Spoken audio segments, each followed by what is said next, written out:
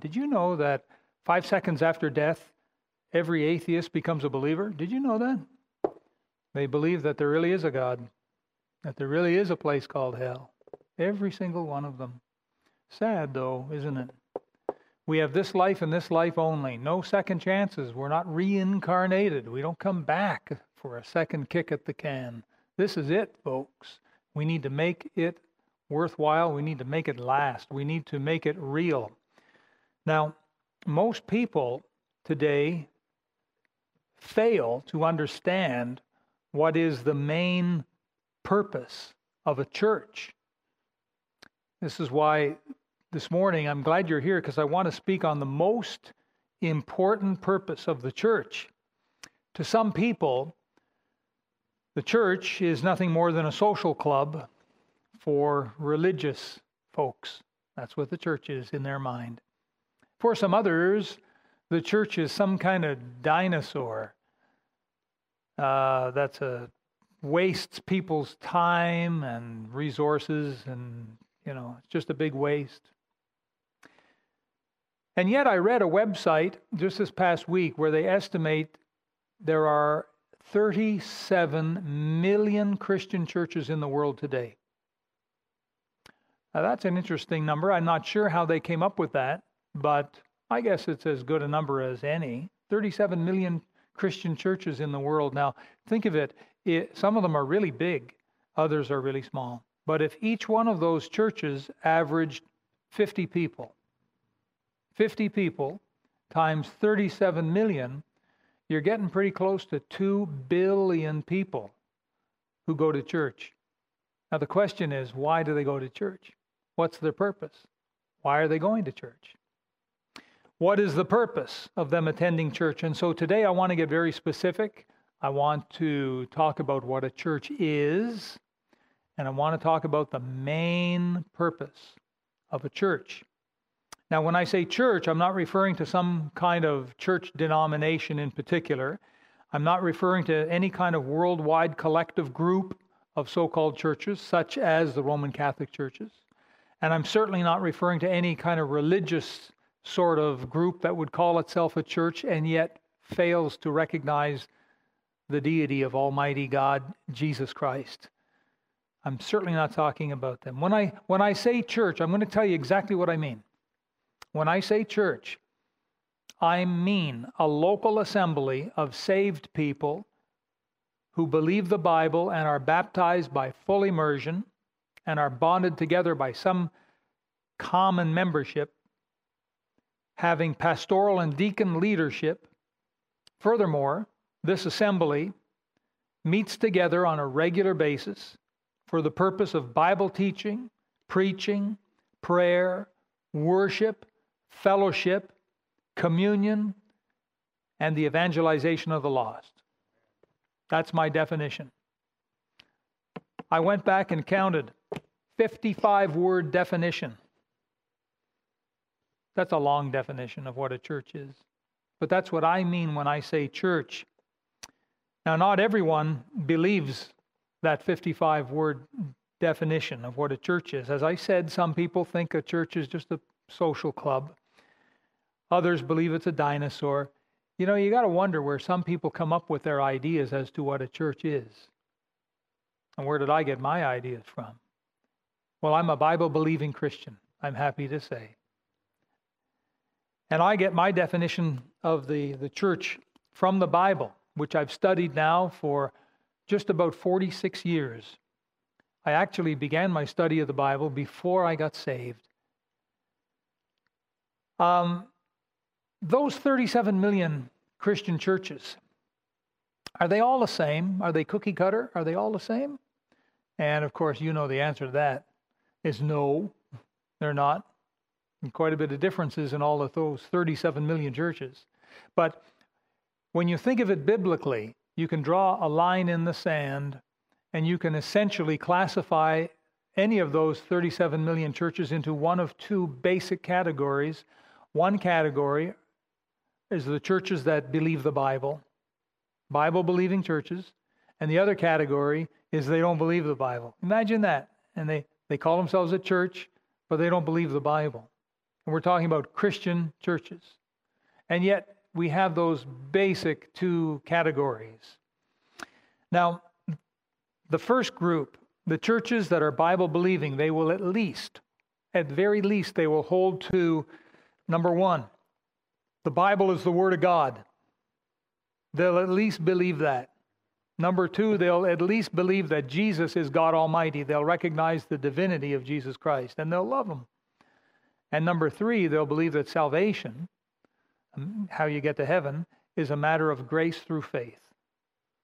They'll at least believe that. Now, the churches that are not Bible believing will be just as different as you can possibly imagine, plus some.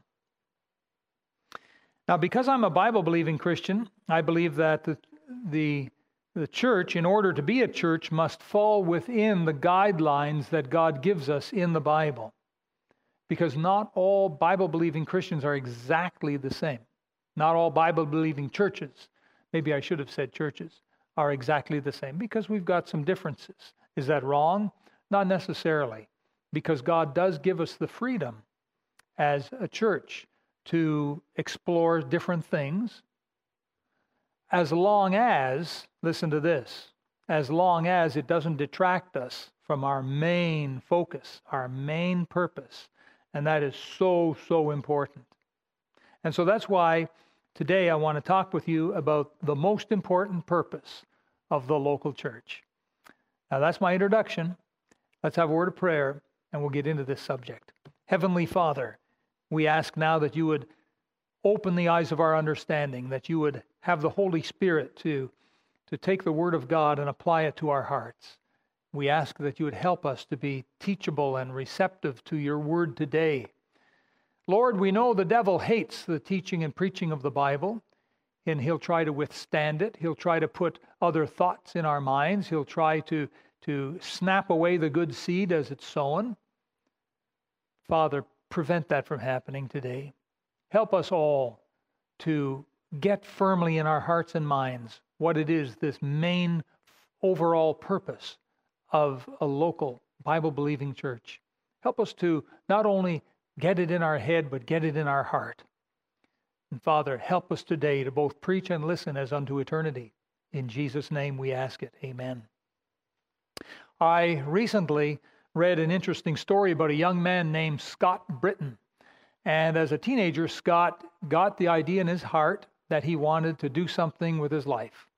And so he decided he wanted to start a business, build a business that would benefit the less fortunate people in the world. And when Scott got into his early 20s, he got that opportunity. And he went at it tooth and nail like a real tiger. And he started building his business that was going to benefit the less fortunate people in the world. And Scott there was no stopping him. He'd rise up early, he'd work all day, he'd work late. He was trying to be the very best businessman he could. He was literally trying to squeeze the maximum output out of every possible thing he could do. And this is what he did for a number of years. And the business grew and prospered. And then one day, it hit him. He realized something. During his obsession of trying to build a successful company and being an effective businessman, Scott had actually removed himself from engaging in his life goal, which was to help the less fortunate. That was his whole purpose, his whole goal when he was a teenager. That's why he started the business. And he got so consumed and so involved in building a successful business that without realizing it, he drifted away from what his main purpose was supposed to be. And I read that story and I thought of it in terms of the local church. And it seems to me, at least, that in the last, 50 years maybe, that some churches, or maybe many churches, have become so success-oriented, or so comfort-oriented, or so entertainment-oriented, or even so teaching-oriented, that somehow what ends up happening is they've lost sight of the end goal. They've lost sight from what we call the most important purpose of the local New Testament church. Now think of it. If there really is a devil, then he's going to try to keep churches away from the most important thing, isn't he? It makes total sense. And I believe the devil's very good at what he does. The devil is against the overall most important purpose of the local church. He is totally against it. And so what is this purpose of the local church? Is it to baptize people? Is it to grow the membership? Is it to meet on Sundays? Is it so that we can teach and preach the Bible? Is our purpose so that we can get together for prayer? Is our purpose so that we can worship God? What is our most important purpose? Is it so that we can have fellowship and communion? And I say that all of these things are good, and they certainly play a part in what a church does, but none of them are the most important main purpose of the church that Jesus formed. Now think about this. We've got our Bibles open to Acts chapter 1. The very first church is right here in front of us. And they met together in Acts chapter 1, verse 13. It says, "And when they were come in, they went up into the upper room where abode both Peter and James and all of the rest of the fellows." Now, this was the very first church. I want you to notice in verse 15 that their attendance had grown to a respectable 120. In those days, Peter stood up in the midst of the disciples and said, and then in brackets here, the number of names together were about 120. Well, that's a pretty respectable size of a church. Nothing wrong with that at all.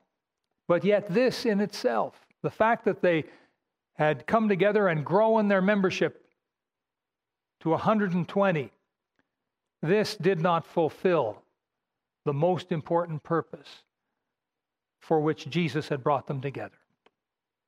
Now they met together, and for the next approximately 10 days, what they did was they met regularly together. They met every day. They would get together not just once a week. They'd get together every day they met. And yet this meeting together in itself did not fulfill the main purpose that Jesus had in mind for the church. They hadn't fulfilled it yet. Now, during these 10 days, there's no question about it, they would have done a lot of Bible reading, Bible teaching, and Bible preaching. Peter was a preacher. You can't have a preacher in a room of 120 people and get no sermon. For sure, there would have been a lot of Bible reading and teaching and preaching, and yet this still did not fulfill the purpose for which the church had been brought together. Also, during these 10 days, they obviously would have prayed.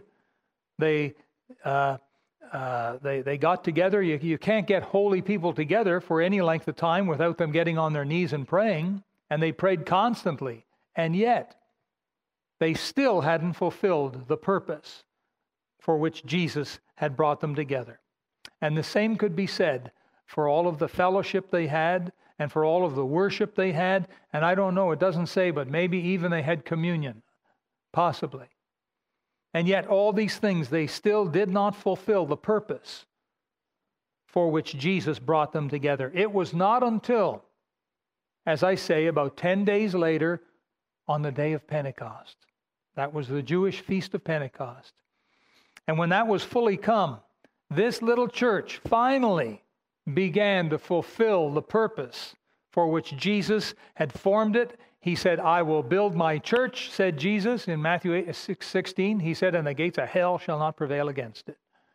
And here, that very first church, well, let's take a look in chapter 2. Chapter 2, verse 1.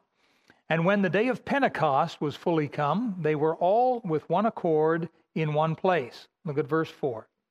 "And they were all filled with the Holy Ghost, and began to speak with other tongues as the Spirit gave them utterance." I have a message on tongues, but not for today. That's for another Sunday. Look at verse 7. And they were all amazed and marveled, saying one to another, Behold, are not all these which speak Galileans? And look at verse 14. But Peter, standing up with the 11, lifted up his voice and said unto them, Ye men of Judea, and all ye that dwell at Jerusalem, be this known unto you, and hearken to my words. And he preached. Now look at verse 40. And with many other words did he testify and exhort, saying, Save yourselves from this untoward generation. Verse 41, Then they that gladly received his word were baptized. And the same day there were added unto them about 3,000 souls. 3,000 people got saved. Here, finally, the main purpose of this church. They finally started fulfilling the main job, the main important, most important purpose of the church. They started doing it. And this main purpose is still the main purpose of every local church, all down through these 2,000 years. Turn back to chapter 1. I'll show it to you. And I'd like you to read it out loud with me. It's in verse 8. Most of you have it memorized, but I want you to read out loud Acts chapter 1, verse 8. Let's begin. But ye shall receive power. After that the Holy Ghost is come upon you, and ye shall be witnesses unto me, both in Jerusalem and in all Judea and in Samaria and unto the uttermost part of the earth. Notice that Jesus was going to give his power so that they could witness to the lost. God will always, always give his power so that his church can fulfill its purpose. Always. God would never, ever ask us to do something for which we did not have the power to do it. Let that be known. Now, question. Here's that early church. Jesus said, chapter 1, verse 8, ye shall be witnesses. Chapter 2, verse 1, finally, 10 days later, the day of Pentecost was come. They're all gathered together. Peter stands up, preaches this wonderful sermon. 3,000 people get saved. Wow, they fulfilled their purpose. Question is, was this a one-time thing? Was it done now? Were they finished? They've done what Jesus asked them to do. They've preached the gospel to the lost. But is the job finished? And I don't think it was. Now, you needn't turn there, but let me read for you a couple more verses out of the book of Acts. Just a short time later, chapter 4, verse 33, And with great power gave the apostles witness of the resurrection of the Lord Jesus, and great grace was upon them all. Well, apparently, they kept on doing it. It didn't stop there on the day of Pentecost. But even afterward, they kept fulfilling the purpose that Jesus gave to them in Acts chapter 1, verse 8. Chapter 8, verse 5. Then Philip went down to the city of Samaria. Ooh, remember? Jerusalem, Samaria, Judea, Samaria, and preached Christ unto them. Acts chapter 10, verse 42. And he commanded us to preach unto the people and to testify that it is he which was ordained of God to be judge of the quick and the dead. The preaching is still going on, even to the centurion, the Roman centurion. So they still hadn't finished. Acts chapter 16. Verse 10, and after he had seen the vision immediately, that was Paul saw the vision, we endeavored to go into Macedonia, assuredly gathering that the Lord had called us for to preach the gospel unto them. Now this is way off the map now into Macedonia. The gospel was spreading. They kept taking the good news now to the uttermost parts of the earth. Any day now I'm going to read Surrey in this book of Acts. We're about as utmost, I think, as you can find some days. Acts chapter 21, verse 8. And the next day, we that were of Paul's company departed and came unto Caesarea. And we entered into the house of Philip the evangelist. And that's my point, is that he was still an evangelist. He was getting up in years, but here's Philip. He was one of the seven deacons. And here, all these years, he's still fulfilling the purpose that God had called. We move into the epistles, 1 Corinthians chapter 1, verse 17. Paul wrote, For Christ sent me not to baptize, but to preach the gospel. And truly, Paul went all over the then known world preaching. 1 Corinthians 2:2, For I determined not to know anything among you, save Jesus Christ and him crucified.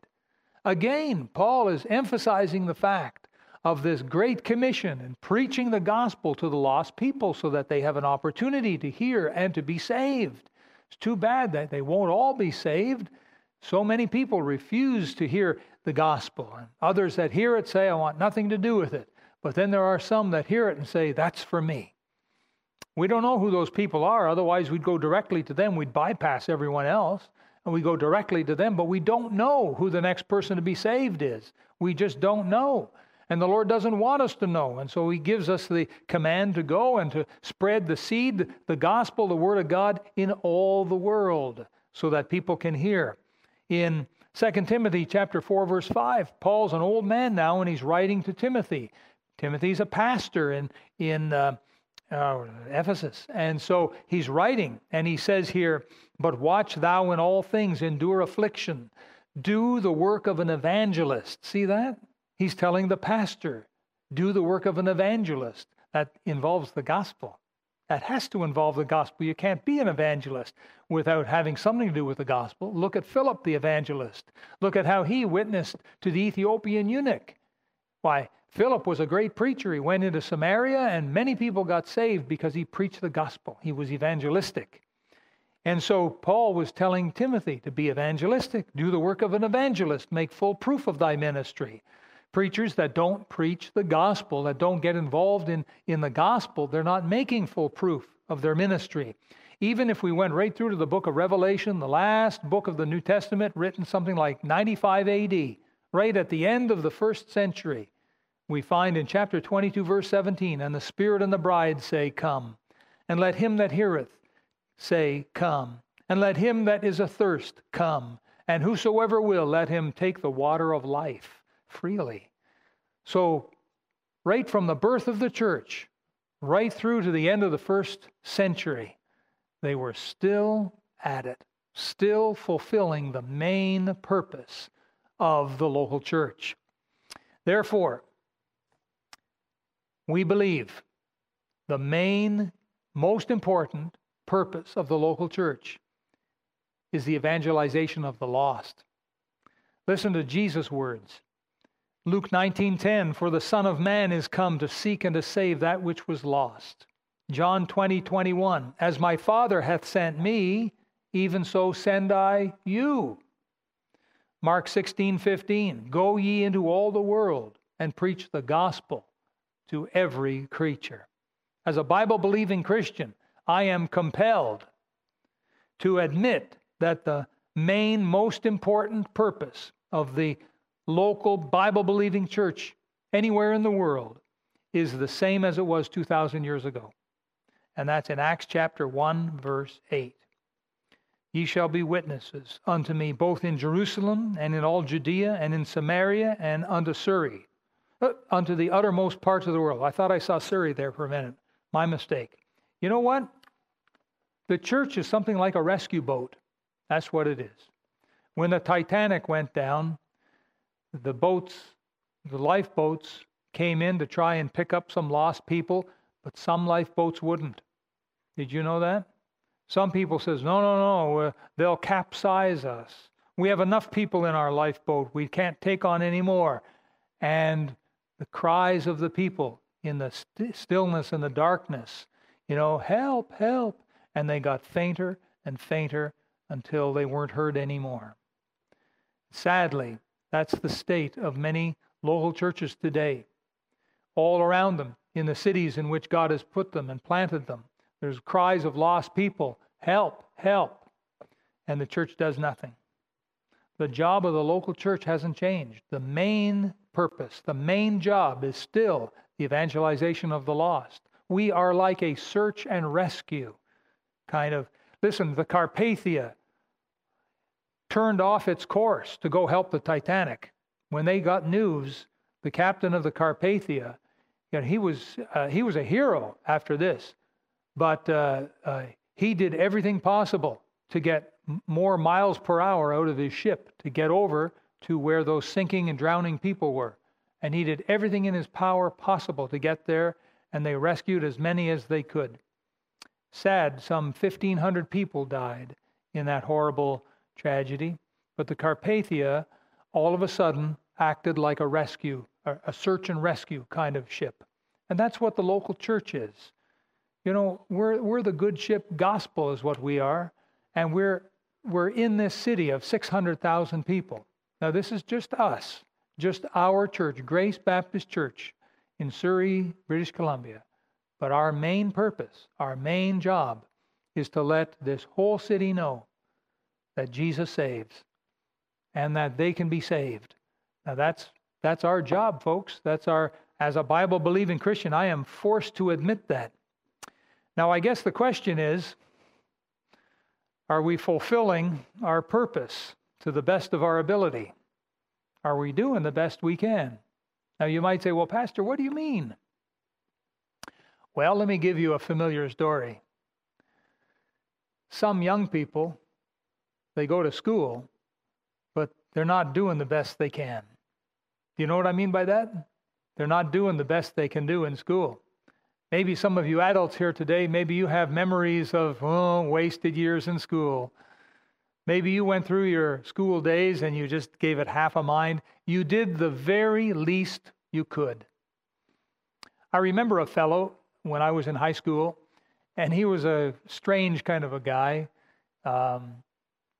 He just didn't want to be in school. And I remember that he said that in one class, the students, and he was in the class, the students were given a choice of 2 subjects to write on. One subject, if I had all the money in the world. And they were supposed to write a story, what they would do if they had all the money in the world. And the other was, if I had all the time in the world. And they were supposed to write a story. What would they do if they had all the time in the world? So he chose the second one. And he wrote, if I had all the time in the world, I'd write this later. Period. That's the kind of guy he was. You know, there are some young people in school that do just the bare minimum. They don't want to put in the effort. They're not interested in getting an A. But they don't want to get an F and fail. They want to just pass. There are some adults who go to work and they're not doing the best they can at work. Now let's talk about Christian adults, Christian young people, born again ones. And it's true. There are some born again, saved, blood bought, on their way to heaven, young people in school doing the bare minimum. What a shame. There are some blood bought, born again, on their way to heaven adults that go to work at a company and they do the bare minimum. Just the bare minimum. They're not working to the best of their ability. I think even in marriages it happens, where husbands and wives are doing the bare minimum. You know, you get out of something what you put into it, right? Have you ever heard that expression, the computer people say, garbage in? What's the next one? Garbage out. And you know the scriptures that says, you reap what you sow. That's right. And obviously, if you sow to the flesh, you're going to reap destruction. If you sow to the Spirit, you're going to reap life and joy. It's a shame, a human nature shame, and the devil takes full advantage of our weakness. But sometimes we just put in the bare minimum. And as a church, we can do that too. And I do believe that there are churches around the world, including in Surrey. And as churches, we're not doing the best that we can do in the search and rescue business. We're doing the bare minimum. And often the attitude is, well, someone else will do it. It's not my job. You know, for many of us, wisdom comes a little too late. Don't you find that to be true? Some of us say, boy, if only I could go back with what I know now, I wouldn't make those mistakes. I wouldn't have stood up and opened my mouth and said what I said. I wouldn't have taken this. I wouldn't have opted out of that opportunity. Boy, if only I could go back and repeat some of those years. But we can't do it, folks. And many of us are left with wasted years. We'll never be able to reclaim them. And the bottom line is, yesterday is gone. And the very truth of the matter is tomorrow may never come. But what is equally true is we have today. We have today. That's what we have. What are we going to do with today? We need to do the right thing. And our main, most important purpose is to preach the gospel of Jesus Christ to lost people here in Surrey and around the world. And that's why I believe a healthy church will be preaching the gospel and trying to get the gospel out the doors. Don't leave the seed in the barn. Get it out into the field where it belongs. Here and around the world. In our church, we use Soul Winners Academy. See over here on the wall, we've got our Soul Winners Academy. Now, we had this thing running pretty good. I mean, we were pumping a lot of horsepower out of this until COVID hit. All of a sudden, COVID kind of threw us for a loop. Well, I'm happy to say that we're back in the saddle. We got what we call a fire brigade going, and that's our colloquial name for the flyer brigade. Every Saturday, we have teams of people who go out and put gospel literature in the mailboxes. We're not at a point where we can knock on doors like we used to because of COVID, but we can put gospel literature in mailboxes. Do you know how much training you need to be able to do that? I mean, there's very little training involved to be able to go out and put a gospel literature in this mailbox and put one in this mailbox and put one in that mailbox. It's so easy. And yesterday, our people were out, and I think we got 500 more. Let me see, we were at, I think it was 58. Pastor Devian, you remember? It was 58 approximately. It's 63 now. So there's about 500 gospels put into mailboxes. And we got people now shut up in their homes, essentially. And so there's more chance they're going to read these, isn't there? So it's a great ministry, and that's what we use to try and reach lost people in Surrey. And I want you to be praying for that 104 building, because God gives us that. We will instantly have the attention of everyone in Surrey. Everyone's jaw is going to drop and say, what? How did that little church end up with that building on 104? That's impossible. There is a God that answers prayer. We'll be able to direct them to the website. There'll be a lot of people reading about the gospel and hearing the gospel because of that building. I want to encourage you to be praying about that. But in order to reach the world, we need more help. That's where missionaries come in. Praise the Lord for missionaries. Gospel preaching missionaries. I don't mean missionaries that go off and teach people how to bathe in the river, or teach them how to plant corn, or teach them how to build an outhouse or something. I'm not talking about that sort of thing. I'm talking about missionaries who will go and teach the gospel of Jesus Christ and make it real to the people in their language so that they have an opportunity to hear and repent and be saved. That's the kind of gospel preaching missionary that the Apostle Paul was, and that's the kind that local New Testament churches today ought to be supporting. Praise the Lord, we got a few of them that we support. But we need more missionaries if we're going to reach the whole world, because that is the job of the local church, to go into all the world and preach the gospel. And that can only be done through missions. Now, these days, we have to kind of adjust how we do things a little, and we can't have missionaries in like we used to. A lot of them can't even cross the border to get here because of COVID. But they can come here through the internet. And so tonight is going to be our first one, Andrew Canavan. And he's going to come, he's going to show his slides or his little movie there on Dublin, Ireland. You're going to get to see all about that. You're going to get to hear him preach. And he's still a young man. He's got lots of good strength and energy and life left in him. And I think he's going to do a great job. He's already over in Dublin. And so we don't have a gospel preaching missionary over there. So this would be a good guy for us to support. Well, can we financially afford it? Well, we sure can, because God has given us more money than we have missionaries. So we have this buildup, this excess, that we can't allow it to be building and building. For what? The whole purpose of the money is to support the missionaries. And so look forward over this next few months here of this year. God willing, we'll be able to get a bunch more missionaries into our church through the internet and take on the support of more missions. Praise the Lord. And then we each get involved by adopting a missionary and praying for that missionary every day. That's how you send your heart to the mission field, folks. Do it through your missionary. Make use of your missionary. And by the way, here's a tip for those of you who like to, scoot around on the internet and visit different churches. When you're checking out a church, check out if they have a local soul winning program to reach lost people in their city, and if they have a missions program whereby they can reach the lost people around the world. Check for those two things.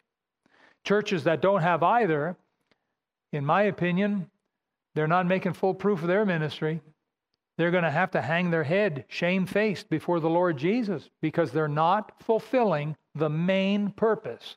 Oh, they may have wonderful fellowship. They may have music that would put us to shame, although that would be pretty hard to do because we got pretty sweet music if you ask me. But they may have things we don't.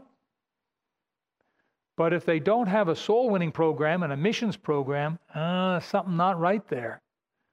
And you know what? Some people are afraid of soul winning, afraid of missions, and so they swing the pendulum and they emphasize on deeper teaching, deeper truths teaching. I remember over the last few years, we've had visitors come to the church, and one or two of these guys have come, and they've been like the deeper life, deeper teaching sort of thing. And I would ask them, well, how are you doing in the area of soul winning? And all of a sudden they shut up. How many missionaries are you supporting? All of a sudden, I got to go. That tells you something, folks. I mean, cut right to the chase. This is where it's at. It's the most important job of the church. So look for those two things. Now, listen, a church of 30 people that supports 5 missionaries, I think looks pretty good. It's healthy. But a church of 300 people that only support 5 missionaries, something doesn't look right. Unless possibly that church of 300 is supporting in totality all of the financial needs of those 5 missionaries, in which case they may be giving $200,000 a year to missions. You got to find that out. But a good, healthy church is going to have something going on for soul winning and something going on for missions, besides its, ladies' fellowships and its men's breakfasts and these other things. It's going to have these two. Now let's conclude the matter. We're just about done here. The chief end of a local church, its main most important purpose, is the evangelization of the world through soul winning and through missions. That is the main purpose of the church. Acts chapter 1, verse 8, we saw it. Therefore, this means that the chief end of the ministries, all the different ministries of the local church, must help guide that local church towards the evangelization of the world and the equipping of its people to be able to share their faith. And that means the chief end of all preaching, the chief end of all teaching is to train and to help the church to fulfill its purpose. Ephesians chapter 4, verses 11 and 12. And he gave some apostles and some prophets and some evangelists and some pastors and teachers for the perfecting of the saints, for the work of the ministry, for the edifying of the body of Christ. From that little passage, we can see that the whole church needs to be involved. Are you part of the church? Are you involved? You see? Now, are we saying that the evangelization is the only job for the church? No, not at all. The church, the local church, is involved in many wonderful things. But what we are saying is that the evangelization of the world must remain the main focus, the main purpose of the local church. That's all we're saying today. Therefore, let every Christian at Grace Baptist Church be involved, praying daily for lost people to be saved. And of course, learning how to let their light shine. We've got Soul Winners Academy that we use, and twice a year in the fall and in the spring, we have training sessions on Saturdays. We're going to be having one coming up in October. I want you to be involved. Only the first 50 people can be involved, though, I'm sorry to say. Therefore, let everyone at Grace Baptist Church be involved in supporting worldwide missions. Every Christian should be involved in helping to get the gospel around the world? Are we doing the best we can? That's a good question. Let's bow our heads for prayer now. That's every head bowed and every eye closed. In just a moment, I'm going to pray, and I would like to be able to include you in my prayer and pray for you and uphold you and support you. What is the desire on your heart, my Christian friend? And I'm wondering if you would be willing to ask God in prayer to help you to fulfill your main purpose as a Christian, which is the main purpose of the church, and that is the evangelization of the lost. Would you be willing to ask God in prayer to help you to do a better job, letting your light shine, a better job, praying for lost people, a better job, supporting missionaries? Would you be willing to ask God to help make you better in helping us reach the world with the gospel? If that's the desire of your heart, would you slip your hand up so that I might see? Anyone today? Slip your hand up so that I can see. Keep your hand up for a moment. God bless you. Hands all over. God bless you. Put them down. Heavenly Father, I pray with all my heart that you'd bless your people. I pray, Father God, with all my heart, soul, and spirit that you'd bless us as a church and help us to reach our main purpose, just like they did in the New Testament, just like they've done over the last 2,000 years, so many wonderful churches that have been in existence for the purpose of trying to win their city to Christ and win the world. And we know we don't have much time left, maybe months, maybe weeks, maybe years.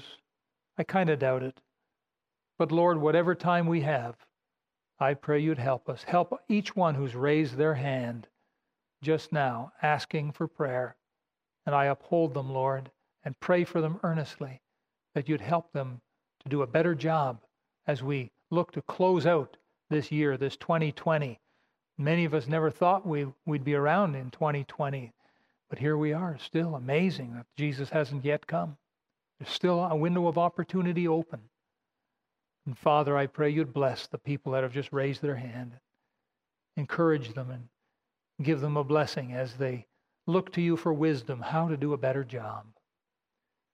And with our heads bowed and our eyes closed, just before I finish, is there one here today that you're not sure you're saved? You're not 100% sure that if you died, you'd go to heaven. You've thought about it, and there's just a big question mark and maybe some fear. What's going to happen to me if I die? I don't know for sure. If I died, I'd go to heaven. Is there one here today with every head bowed, every eye closed? Would you raise your hand? I'll pray for you. God bless you. One has raised their hand saying, I'm not sure. Two, God bless you. Is there anyone else? Pastor, pray for me. I'm not sure. I want to be sure, but I'm not sure that if I died, I'd go to heaven. Anyone else? Raise your hand so that I might see and pray. My Father God, I do pray for these two that have raised their hand. Oh, Father, I know you love them so much. You sent Jesus to die for them on the cross. He bled and died for their sins as he did for all of our sins. And the gospel truth is so simple. Help them, Lord, to have the faith they need in prayer to confess to you their sin, realizing that sinners can't get to heaven, and there's only heaven and hell. That's it. There's nothing else. Encourage them to call upon Jesus right now. Lord Jesus, forgive me all my sin. Come into my heart. Wash my sin away. Be my Lord and my Savior. I want to love you and live for you. Take me to heaven one day. Father, I pray you would bless this day for your glory. In Jesus' wonderful name we pray. Amen.